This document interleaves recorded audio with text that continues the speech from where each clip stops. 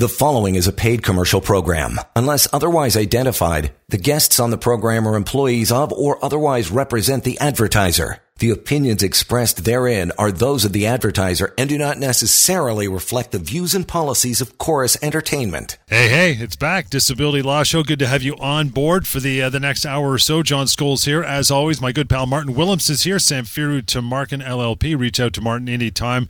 You've got questions, I guarantee you he can get those answers on for you. He's got a great team with him as well. You can email him anytime, help@disabilityrights.ca. And always the phone number is a good place to start too. It doesn't cost you anything to pick up a phone and ask a question or two. 1-855-821-5900. And beyond that, a lot of questions can be answered at pocketdisabilitylawyer.ca. I'll give you all that information again throughout the hour several times. So if you missed it, no problem. You'll pick it up here in just a bit. 3 questions people have when they're cut off LTD. Important ones. We narrowed it down to 3. That's coming up a little later on in the hour, at least the next half hour anyway. But, Martin, we always start off with the case of the day or a week that was. What's cooking today, pal? Yes, John. Yeah, thanks for that. So we get questions on a weekly basis. And as you know, we've got offices in Ontario, in BC, and in Alberta. We've got lawyers manning all offices and get questions from people regarding their denied disability claims, or if they've just got a question regarding a disability claim or help with an interpretation of a clause in a policy. We get questions from all angles.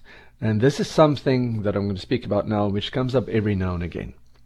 So it is somebody who has been on claim. In other words, the insurance company has approved the claim and has been paying long-term disability benefits for 5 years, which is a long time, right? So it's into what is called the any occupation phase of the policy.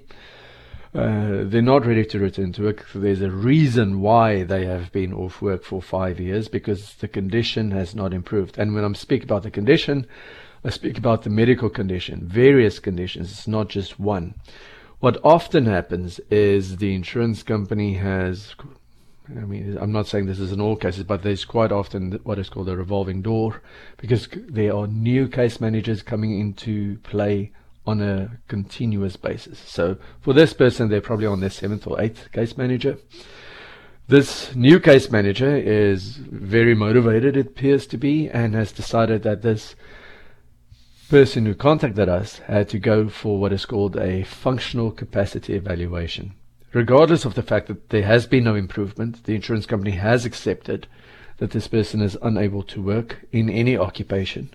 And there is no proof, as I said, that their functional tolerances have improved. In other words, their restrictions and limitations as to why they cannot work have not improved and have remained in place. So the policies do require that people attend examinations as mandated by the insurance company on a reasonable basis. So this person did attend the functional capacity evaluation, protesting though that they continue to have problems. And there was so a functional capacity evaluation is something where the person conducting this examination puts you through a battery of tests, be it moving blocks around or seeing how long you can sit, how long you can stand for, what you can do. But in my mind, these things are limited in the context that they cannot measure pain, they cannot measure fatigue. And quite often when you have somebody who goes to these things as an insured, a person who is on disability and wants to get benefits paid, they go to these processes in good faith, these assessments, put forth their best effort. So on the day that they participate, they may be able to do some of those things, but then they pay for it in the weeks that follow because they have restrictions and limitations and have conditions that would prevent them from doing these simulated tasks on an ongoing basis. And that's what happened here. The person did go, put forth their best effort, really tried, and then was in bed for days following and reported this to the doctor as well. The issue that I have with these assessments often is that there is no follow-up. Sometimes there is, but for the most part, the ones that I've seen, there has been no follow-up by the person conducting the examination. So they don't see, oh, how are you doing the next day? Do you have increased pain? What symptoms do you have? None of that was done here. So it's a snapshot of somebody really trying, but it's not a snapshot of what happened afterwards, how bad things were. On top of this person has significant anxiety and other mental health issues. So the functional capacity evaluation to some extent tried to measure the physical restrictions and limitations and came up with a report saying that this person is now functional. Having said that they've got chronic pain, they can very limited in what they could do on an ongoing basis. There was no follow-up. Their condition has now been exacerbated. As a result of that, and as a result of having to go through this whole process, the existing anxiety and other mental health disorders have also now been worsened. Yet, based on the findings of this functional capacity evaluation, the insurance company has denied ongoing benefits for somebody who has been out of the workforce for 5 years, whose condition has not been improved, and because a new case manager came onto the scene. So, with me describing it this way, and obviously there are always two sides to something, but this is how this person is experiencing it. Obviously, I'm sure everybody listening to this saying, how can this be? How can this be? But it happens, and it happens routinely. So we're going to get involved in this case, and I would welcome anybody else who is listening to what I've just described. If you are facing a functional capacity evaluation or another independent medical examination, reach out to us if you've got questions as to what you should prepare yourselves for, how to deal with this. Get your doctors involved if there's a concern with you attending one of these assessments, because there are so many pitfalls that people do not know about. And as I say, we speak to people throughout the country, really, other than Quebec and the territories, with respect to cases that have been denied on this basis, or with respect to somebody who is having questions. Because you're the lay person. You've worked for years. Now you're on disability. You're dealing with an insurance company. They wrote the policy. They know how to manage it. You don't know much because this is not what you've been dealing with. This is not your expertise. We review policies on an ongoing basis. So again, we welcome anybody who have questions to contact us. And as we always say, we offer free consultations to at least give you information. As we always say, information is power. Knowledge is power. So you know how to navigate the process moving forward.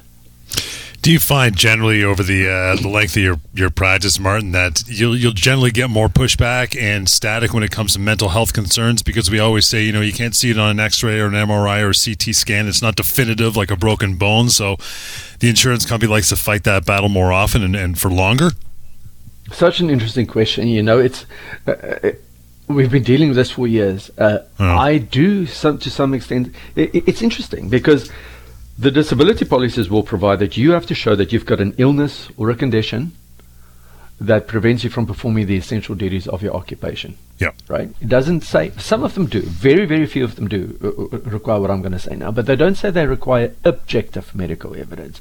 Objective medical evidence, I suppose, in the legal analysis would be x-rays, things like that. But there's also case law speaking about that some of the objective evidence can come from the person. So when you're dealing with depression and anxiety, it's interesting you raise this question because I suppose I can speak about this as well. I had somebody else contact me who is just gone off work, has work issues, workplace issues, but also significant issues in their personal life. And the insurance company keeps denying the claim because they now have a major depression and anxiety, and the insurance company keeps denying the claim, saying, well, we don't have sufficient medical evidence. We don't have objective medical evidence. And the more this person asks the insurer, what do you mean by objective medical evidence? What is it that you want? They just keep repeating the same thing back to her. Now, your question, do we get this on an ongoing basis? Yes, and I don't think the status quo on that will change. Mental health illnesses are the main driver of disability claims in this country and in the world. They make up the vast majority of disability cases and also are the ones that are mostly denied. Of course, there are things like chronic fatigue, chronic pain, and other things that do get denied, but mental health are the ones, and they've increased after COVID. We know this. Insurance companies have come out releasing statements saying how mental health illness cases have increased. But is there objective medical evidence? It's interesting because some insurance company might say, we're going to approve your claim, and after a period of time may deny it based on a lack of objective medical evidence, which begs the question, you approved it, so what is the difference now? How have things changed in the face of people not having improvement? They love to deny cases when the person is not getting better by saying that your medical treatment has not improved or has not been changed. You've been on the same medication, or your dosage has not been increased, or you're not doing counseling, whatever the reason may be. But I really feel strongly about this. mental health cases. We've spoken about this over many years, and I'm not speaking about this show. I mean, in this country, when people speak about the stigma that there existed regarding mental health illnesses, people did not want to acknowledge. They did not want to even speak about to their family or to their doctors about it. Yeah. That is changing. The insurance industry needs to catch up with that. These are valid cases, these are valid illnesses, and they can be profoundly disabling. Profoundly. So if anybody listens to this and you've got a denied disability claim based on any reason, but specifically for mental health illnesses, by all means, please do not think that there is no recourse for you. There is. You just need to reach out so we can discuss with you what your options are. A good start, pal. We got so much more to go, including 3 questions people have when they're cut off from LTD. That is on the way. Then we'll dive into all your emails and your correspondence for sure, so stick around for that. In the meantime, I mentioned giving out the contact information throughout the hour, which I will continue to do. help@disabilityrights.ca, email address, and phone number 1-855-821-5900. We'll continue. This is the Disability Law Show. Hang in there with us. You're listening to a paid commercial program. Unless otherwise identified, guests on the program are employees of or otherwise represent the advertiser. The opinions expressed therein are those of the advertiser and do not necessarily reflect the views and policies of Chorus Entertainment. And welcome back, Disability Law Show. John Scholes here, and always Martin Willems is reachable by phone and other means. 1-855-821-5900. help@disabilityrights.ca. And for any other questions, you can ask them anonymously at mydisabilityquestions.com. Take that out for a spin, and you'll be able to leave your questions on the website and get them answered. Okay, we mentioned this, Martin. Want to get into the main topic for the hour. 3 questions people have when they're cut off from LTD. There's probably 3 million, but we got 3 of the big ones to go on the show today. First one, should I apply for CPP disability or other programs? By the way, we have a whole website about this, ltdfaq.ca. What do you think, pal? Should they be applying for that, or do they have to? I'll take it one step further. Okay, so you're right. There are so many things that that people may ask once they're denied LTD, but this is a good one. And even on this one, we can speak about it the whole show. But let's say this. Should they apply for CPP disability, or must they? Under the terms of most disability policies, you are required to apply for CPP disability benefits or other sources of income. But consider what we're discussing now. It is once you have been denied, right? So they're not paying you benefits. The question is, what can you do? This is a question that comes up every single time that we speak to people who have been denied, because they're very stressed. Obviously, they cannot work. They have to deal with their illness, and now they have no financial support. It is a terrible position to be in. So the question then becomes, how can I manage this while the insurance company is not paying me benefits? And then one of the answers would be, consider applying for CPP disability benefits if you meet the test, and I'll speak about what that is in a minute. There are also potentially other programs that you could apply for. In BC, for example, there may be the PWD, the Persons with Disabilities. In Alberta, I know there's AISH, for people who struggle and financially. There are different tests for these, but you may want to consider applying for these because it may provide you with some financial relief while your claim is not being paid by the insurer. Going back to CPPD, the test there is that you must have an illness or a condition that is, number 1, severe, number 2, prolonged, and number 3, to the extent that you cannot work in any gainful occupation. So CPP disability benefits would be benefits paid by the federal government, managed by Service Canada, and insurers often push people to apply for these benefits if it appears that the person is going to be disabled on an ongoing basis. So a few reasons to apply for it. The first one is it may provide you with some financial relief while you're not receiving benefits. And the assessment for this is not done in the manner that insurance companies do it.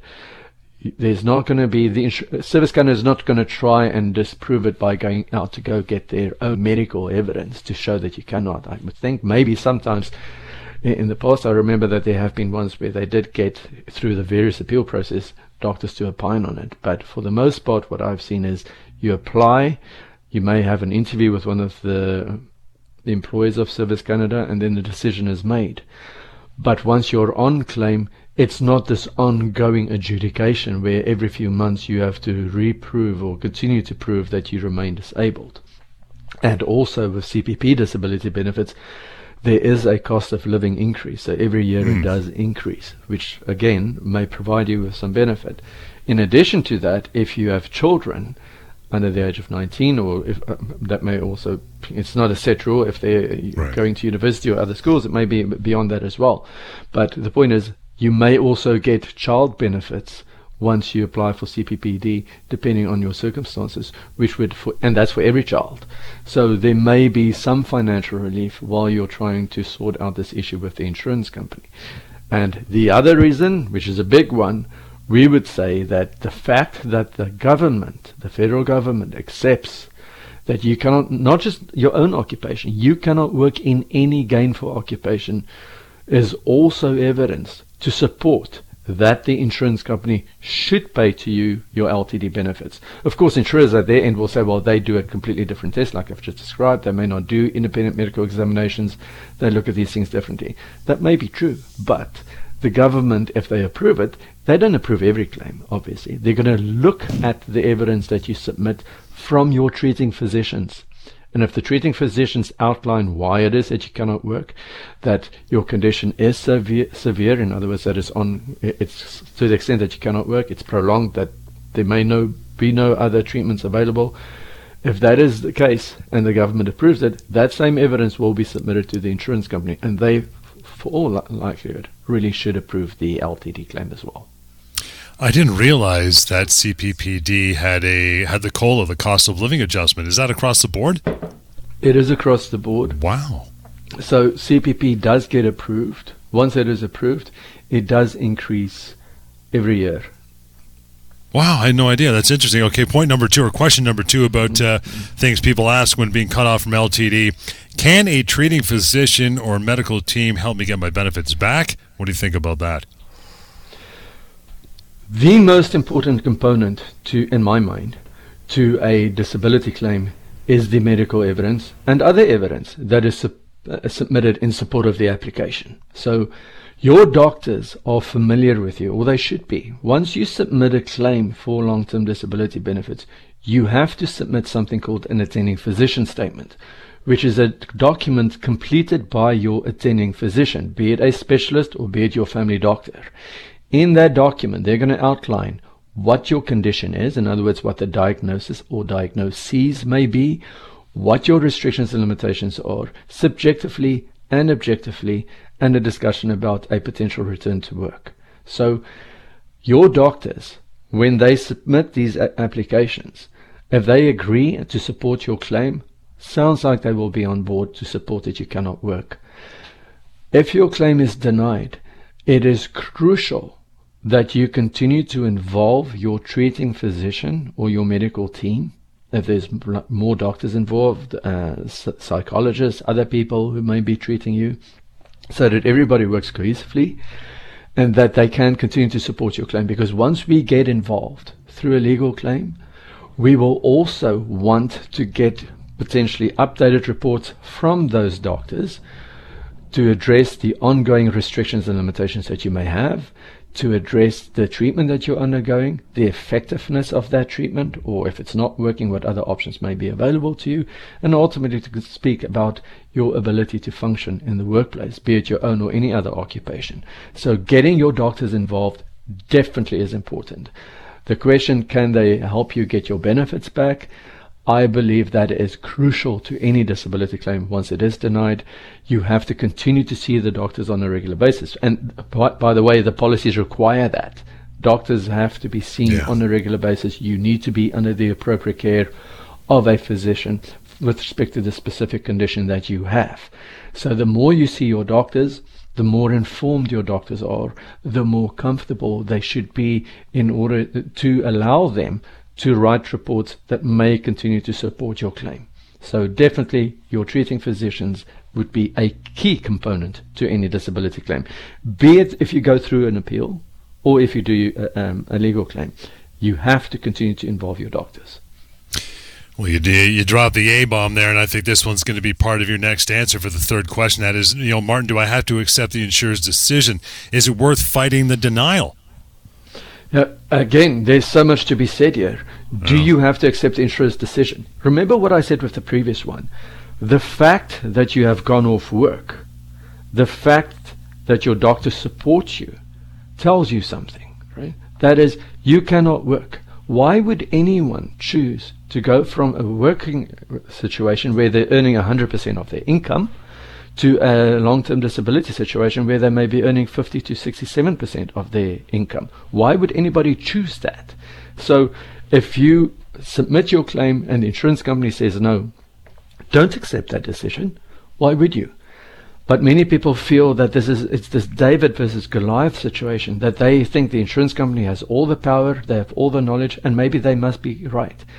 Further to that, we've discussed this issue before. The term total disability, what does that mean? Many people may think, oh, okay, the insurance companies in their letters, and they do say this, we acknowledge that you may have some symptoms, but we don't think that these symptoms are totally disabling. So then the person thinks, okay, they mean total, so maybe they're right.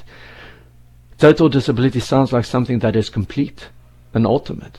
But in the context of a total disability claim, you have to look at what does that mean. It simply means that you have a condition that prevents you from performing the essential duties of your occupation. It doesn't mean that you have to be bedridden or comatose or have been so disabled that you cannot dress or feed yourself. That's not the test. The test is, can you work in your occupation? If the answer is yes, there's no claim. If the answer is no, you have a claim to fight. And just because the insurance company says we disagree with you and your doctor and your other treatment providers, definitely doesn't mean that they're correct. Most likely they're not correct, because they haven't had the benefit of seeing you, meeting you. Their doctors haven't had that opportunity either, other than having independent medical examinations done. So I feel very strongly on this. Please don't just accept their decision. So when we get people phoning us, yes, you have an option to appeal. Remember, you're appealing to the same entity that denied your claim in the first place. So you're going to gather further evidence from your treating providers and submit that to the insurance company. Not to say that it doesn't work at times, but you may be facing a denial again. But many people decide that they don't want to go down that path. They don't want to deal with this insurer who has already denied their claim. They don't feel that they can trust them. So when we get involved, we take over all communications. You don't need to deal with the insurer anymore. Everything comes through us, and we'll be fighting for your rights under that policy.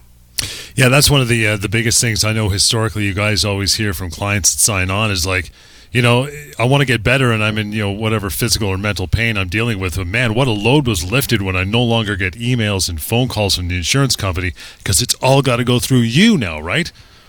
All the communications go through us. Your focus, as you've said correctly, John, is getting better, focusing on your treatment, following your doctor's treatment advice, while somebody else is having your back and fighting the insurance company on your behalf. I've had many people say to me, they may already have a mental health disorder, right? Now they're denied. So that doesn't help the situation. And they don't have financial means. They sometimes feel that they've been bullied by the insurance company. So that increases their symptoms. That somebody may say to me, I've got call display. The moment that I see the insurance company is phoning me, I go into a panic attack. That's not helpful. You don't want to have that situation. How can you get better if that's what you're dealing with? So when it goes to the lawyer, you can focus on trying to get better. We got a lot of emails to get through, Martin, but we'll take a short break here and get right back into those. Anytime you want to send one along, if it doesn't appear on the remainder of today's show, it will on a future show. That is help@disabilityrights.ca, or the phone number anytime to reach Martin and his team, 1-855-821-5900. This is a Disability Law Show. Short break, and we're coming right back. You're listening to a paid commercial program. Unless otherwise identified, guests on the program are employees of or otherwise represent the advertiser. The opinions expressed therein are those of the advertiser and do not necessarily reflect the views and policies of Chorus Entertainment. You bet. This is the Disability Law Show. Good to have you along for the hour. If you're sticking in for the entire 60 minutes, we love that. You can always reach out to Martin and his team. A couple different ways. Emails, which we read a lot of on this show, so your email might reach the show if that's cool with you. And how you do that is help@disabilityrights.ca. There's a website called mydisabilityquestions.com. That's basically another forum for you to ask your questions to Martin and his team. They will get answered. It can be completely anonymous. And there's also a searchable type database, so maybe your question has been previously asked, which is nice.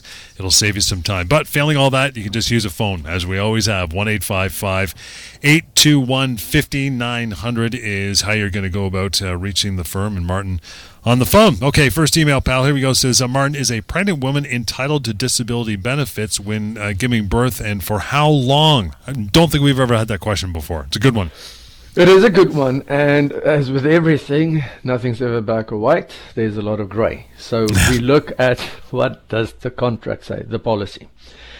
Most policy will provide that if a person is on maternity leave, it provides for periods that the insurance company may not pay benefits. So if this happens, you're pregnant, you give birth, and you go off work, you have access to federal benefits through, maternity leave or EI benefits that may be paid for that period of time while you are away.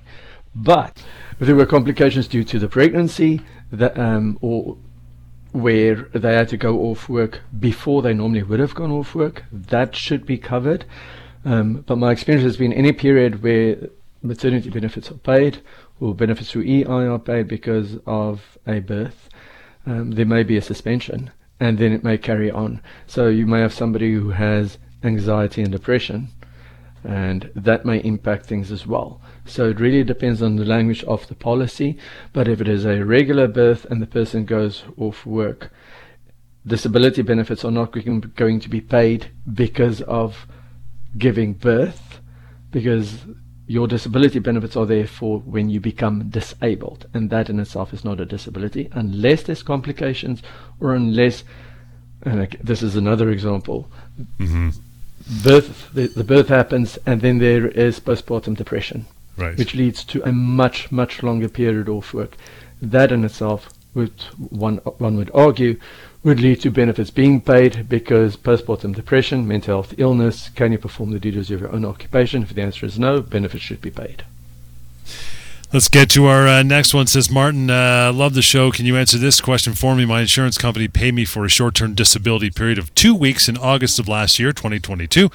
I returned to work and went off again in November of 2022 for the same related illness.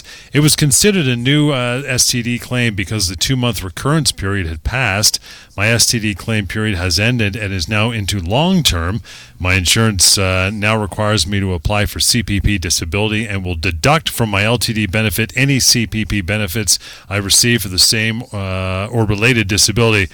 But one of the rules my insurer applies is the following: benefits payable from other sources which began before the commencement of your current disability will not be taken into account if CPP determines I was disabled before November 22nd. Does this mean all retroactive and current going forward CPP disability benefits that I've received will not be deducted from LTD? Or does it mean only the CPP benefits related to the same period as the LTD will be taken into account and deducted? Yeah, I see the confusion. What do you think? There is a confusion here. Now remember, we discussed CPP earlier in the show. When CPP is paid, the policy provides that most policies provide that these are what is called direct offsets under the policy, which means that the insurance company can deduct it from your LTD benefit. So it cannot go back. If you receive a retroactive payment and it extends before LTD began, the insurance company cannot deduct that component. They can only deduct it for the same period that you are receiving LTD benefits. So if your LTD benefit starts in April of 2023 and your CPP disability had been approved to January of 2023, those first 3 months don't impact your LTD. It is everything that happens beyond. So moving forward, from when LTD was paid, was effective, and CPP overlaps that period, it is only deducted from your LTD benefit amount moving forward. So nothing in excess of what is being paid for that particular month will be deducted. And that pretty much answers that one, but actually you did that a lot quicker than I thought you would. That's really impressive. Seriously. Next email is this. Says, I'm on LTD and approved for CPP disability. My insurance company is deducting CPP from my monthly payment. My policy has an all-source income maximum, which includes CPP disability. I've filed a complaint with insurance and insurance ombudsman, but they claim CPP is a direct offset and that all other members are being treated the same. If the policy is ambiguous and of CPP offset and all source income maximum includes CPP, which clause governs? Which way do we go? Okay, so this is an interesting question because we have, in certain cases, argued that there's something called contra preferentum, which is a legal term, which means that if there is ambiguity regarding a specific clause, then it should be read against the party who wrote the contract. But I don't think that's what's happening here. So with disability benefits, there's the contract, and then it has offsets. It has direct offsets and it has indirect offsets. Direct offsets, in my experience, almost always will include CPP disability benefits. Indirect offsets may be other things, and there's a specific way to calculate this. Indirect offsets may include things like CPP disability benefits that you get because of your child benefits. That may be included, and others. So to keep this short, I will say I would want to look at this clause or these clauses that this person who sent the email is inquiring about, to see whether there is actually ambiguity, because it may be confusing to anybody when they read that policy and it says these are the direct offsets, these are the indirect offsets, and it speaks about, I think I know the policy actually what they're speaking of, because I've seen this, and you have to understand what it says. And I don't think it is ambiguous. It may be confusing, but I would love to see this actual policy, if it's not the one that I'm thinking of. And if it is ambiguous, then obviously there may be an argument to be made.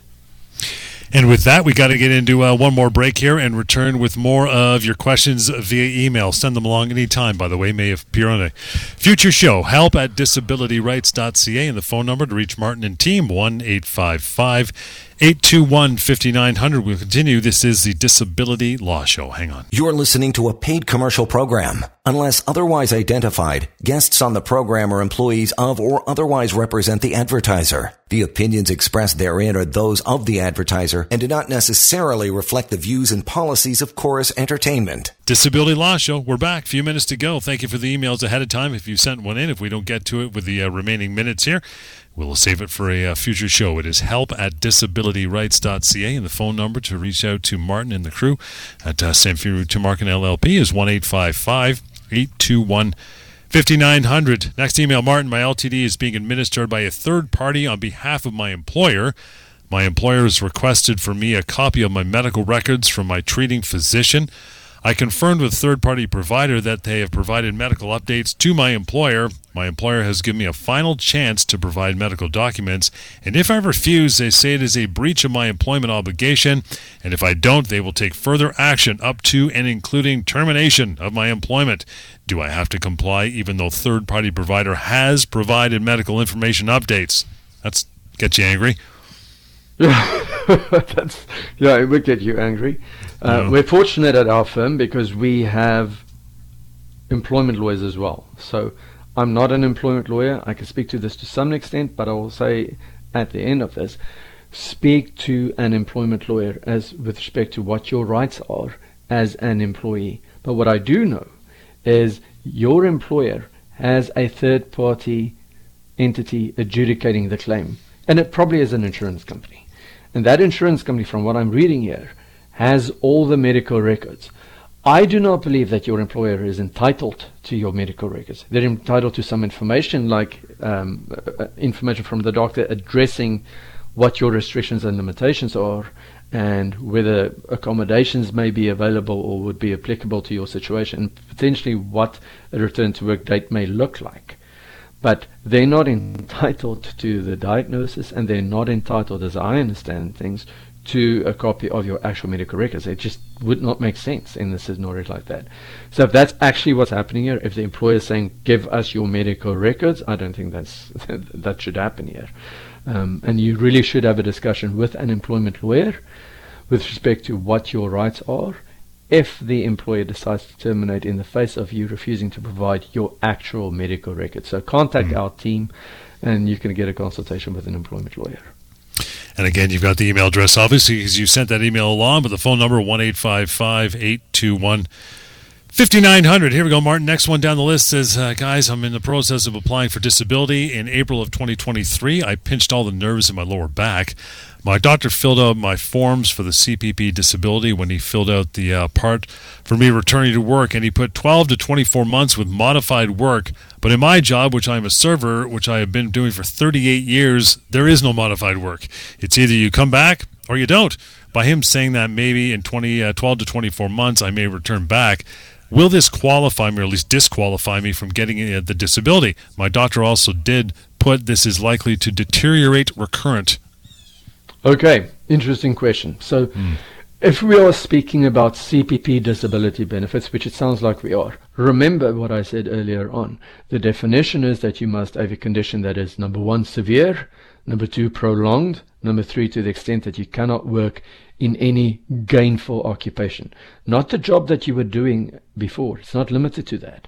It is any gainful occupation. If the doctor is saying in the records, in the report, that you may return to work on a modified basis within the next 12 to 24 months. Remember when we speak about the test being prolonged, I suspect that that's where you may face some difficulty. That the adjudicator on the other end may say, well, if the doctor is saying within the next 12 to 24 months, you may be able to return to work on a modified basis. Number 1, does that mean it's prolonged? And number 2, does it mean that it prevents you from working in any gainful occupation? What does that look like? The one that is a bit confusing here is if your doctor is saying that your condition will likely deteriorate. If you cannot work now and the condition is going to deteriorate, how will you be able to return in the future if your condition is getting worse? So maybe have a discussion with your doctor about this and see whether the doctor can, I suppose, give a bit more reasoned explanation as to why the doctor thinks that your condition will deteriorate. And if that is the case, how on earth will you be able to go back to work if you cannot work now?